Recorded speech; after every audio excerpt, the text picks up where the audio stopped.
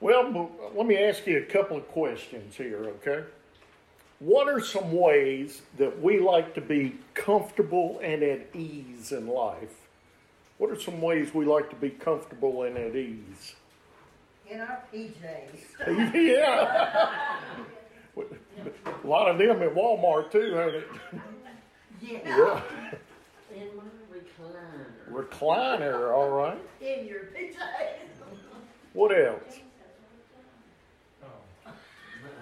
How about just central air and heat? Yeah. Katrina made me realize just how for granted I took that. Oh, yeah. What else?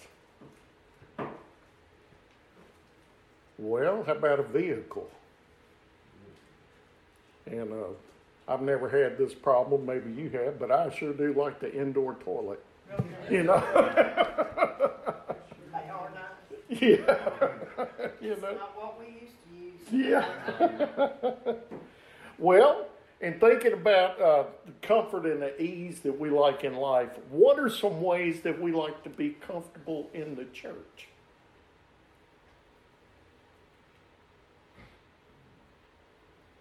Any ideas? You can go back to the heating and air again, can't you? Yeah. Comfortable seats.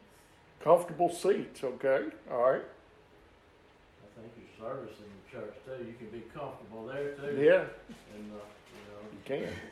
sometimes the Lord will call you to do something else that's not real comfortable, but Yeah, we just want things to be easy, don't we? Just be easy and stuff like Other that. than physical comfort that you speak of, it's emotional comfort. Yeah. To know the church family.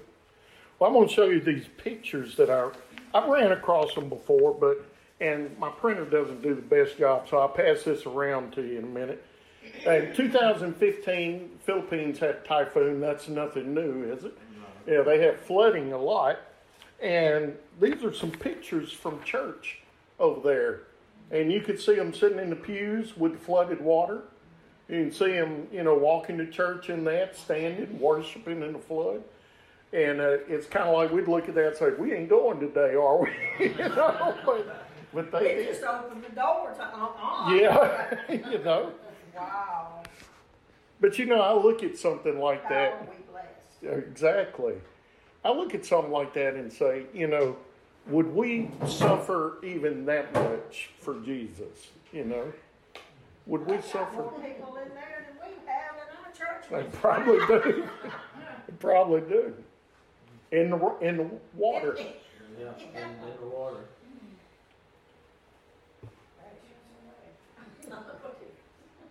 And aren't they in lawn chairs too? Some of them in lawn chairs.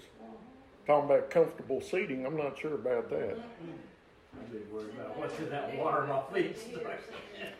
As a big guy, I worry about them lawn chairs, them plastic lawn chairs.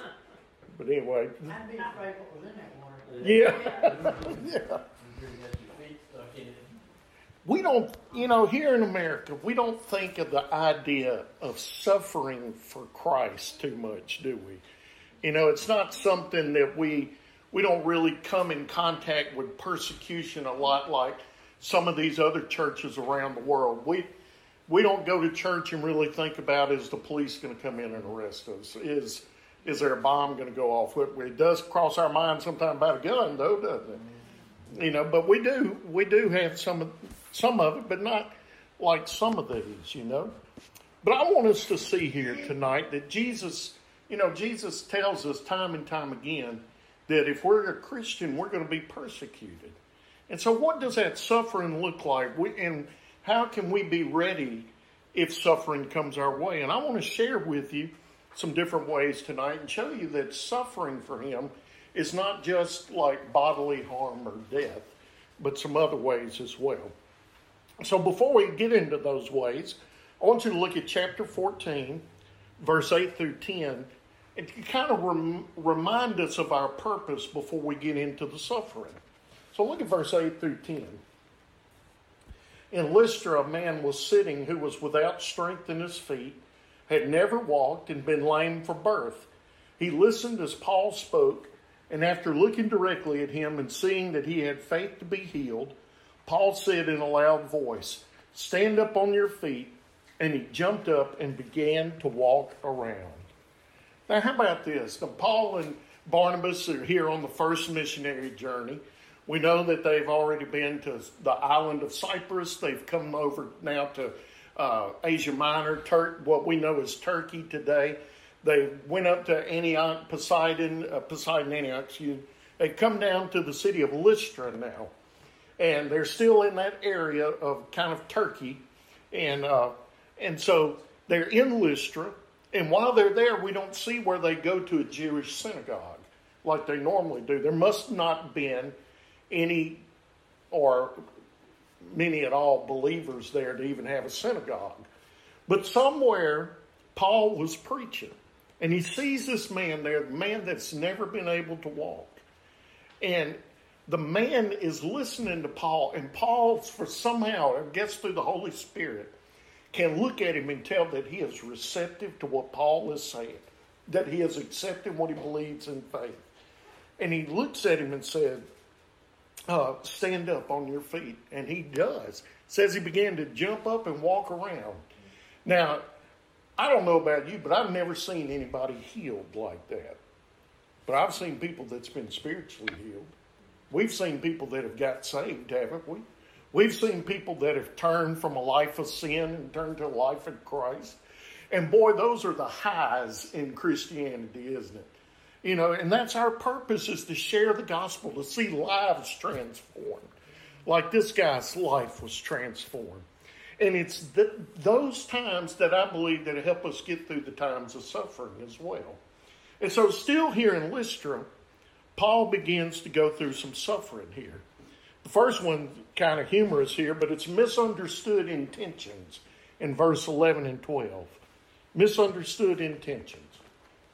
When the crowd saw what Paul had done, they shouted, saying in the Lycaonian language, "The gods have come down to us in human form." Barnabas they called Zeus, and Paul Hermes, because he was the chief speaker. All right, so the people there in this town, as I said, are not many believers. And the first thing these pagan Gentiles think of is these are the Greek gods that have come down among us.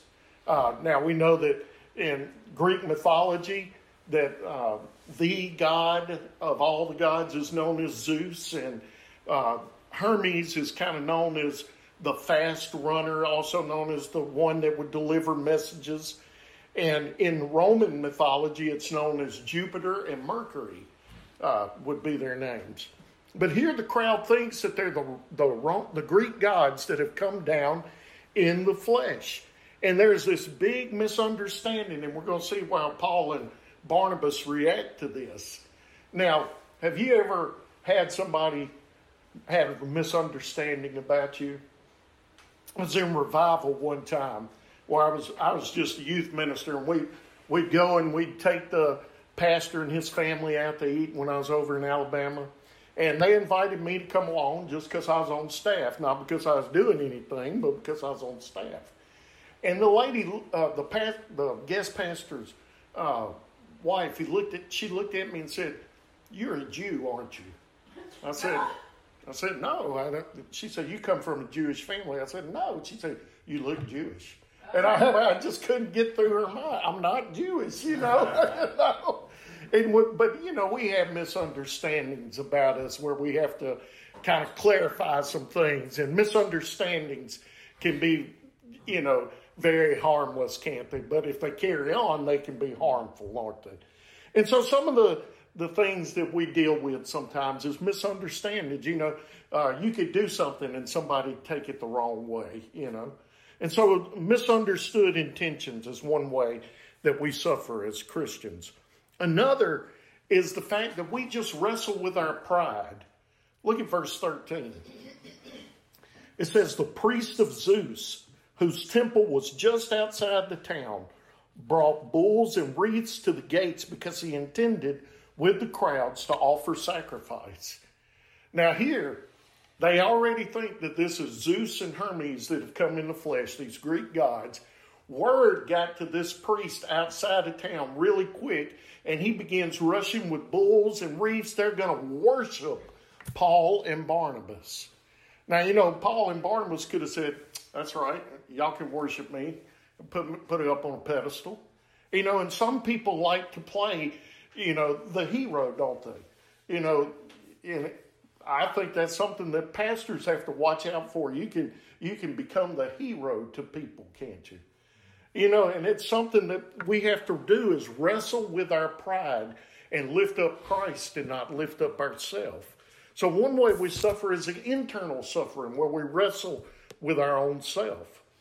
Another way that we suffer is when the truth is distorted. Look at verse 14 through 18.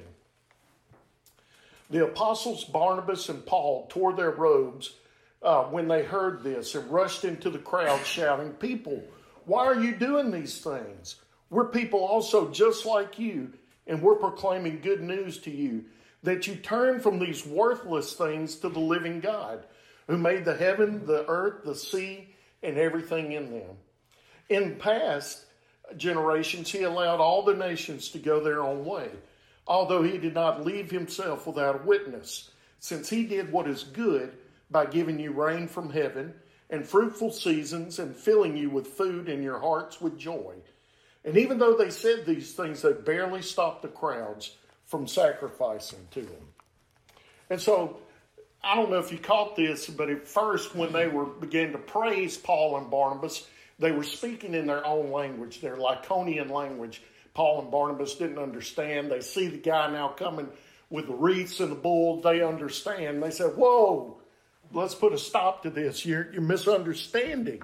And he said, "This is not the truth. Let me tell you what the truth is." And he tells them the truth about salvation of Jesus Christ, doesn't it? And how many times have you been in church or maybe watch a pastor on TV or maybe even read some on Facebook and said, that just is not the truth? Satan is very good at taking the truth and just not making it all the way where you realize that it's not truth, but he just moves it just a little to make it look like the truth, where it's a distortion of what it is. And sometimes we have to deal with that in our doctrine. We have to make sure that we're believing correctly and correct things when we hear. And Paul and Barnabas, they jumped and corrected very quickly, didn't they? Another way that we can suffer is that the crowd turns against us. It seems like everybody's against us.